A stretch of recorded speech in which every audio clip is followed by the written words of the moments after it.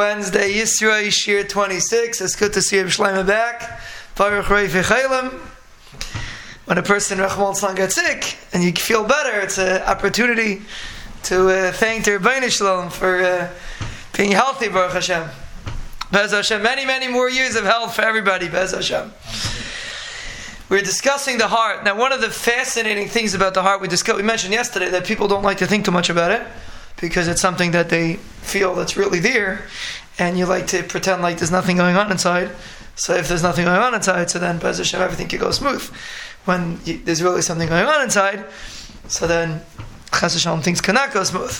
But that's not the attitude. The attitude is to realize that there is plenty that's going on inside, and the Rebbeinu Shalom is making it go smooth.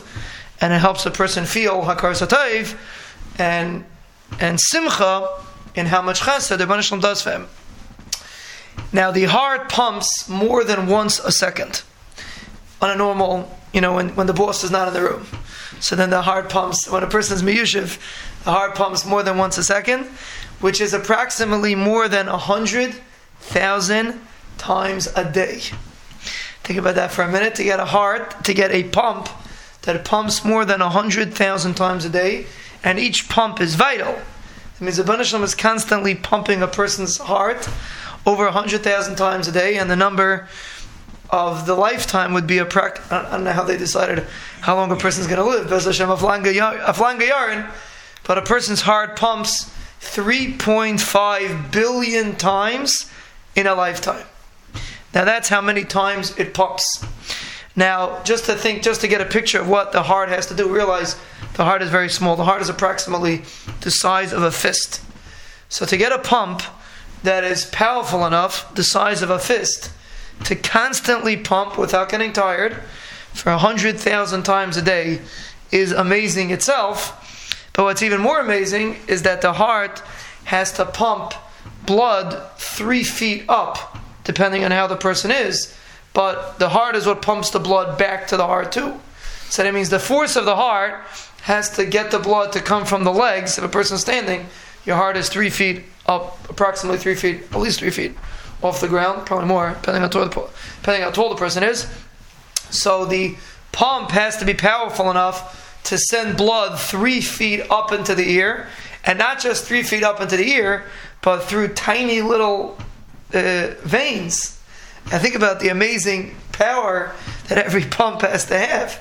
Just personally, every pump of the heart is powerful enough to send blood up. That's why it's interesting. Chazal say that amida is not good for the heart. Chazal say too much amida, too much standing is not good for the heart. Now you understand it. Because when a person is standing, Chazal actually interesting, they say too much sitting is also not good.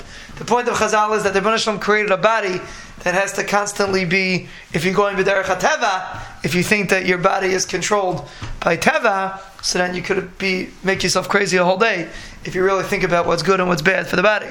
But the reason why standing is not so good for the heart is because when you're standing, it takes much more effort for the heart to get the blood so high up. So just think about that for a minute. 100,000 more than 100,000 pumps a day, and each pump has to be powerful enough to send the blood 3 feet up, and it has to stick through very, very small capillaries and veins to get it all the way up back to the heart, like we'll explain how it works, but to get it back up to the heart, and that is every single pump. And if a person is missing pumps, Chas V'Shalom, he is underground, generally speaking.